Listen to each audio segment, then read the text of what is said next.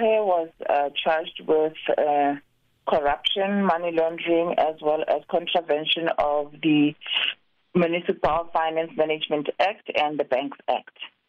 Now, the municipality invested 190 million rand in VBS between 2014 and 2016. What was that money being invested for?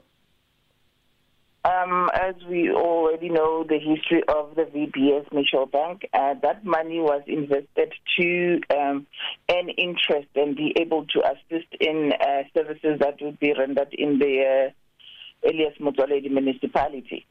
So if that was the case, we understand then that the mayor allegedly received kickbacks from that money. What sort of kickbacks are we talking about? The gratification that she received is valued over 300,000 rand, which included cash, accommodation and flight tickets to and from Cape Town.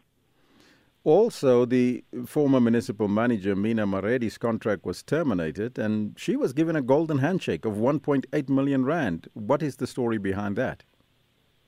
That is still under investigation. When they appear again on the 2nd of March in 2023, we will be able to understand as to exactly what transpired, as there will be disclosing of the docket. Many South Africans were saying that the VBS story is dying, but do you anticipate making more arrests in respect of the VBS case?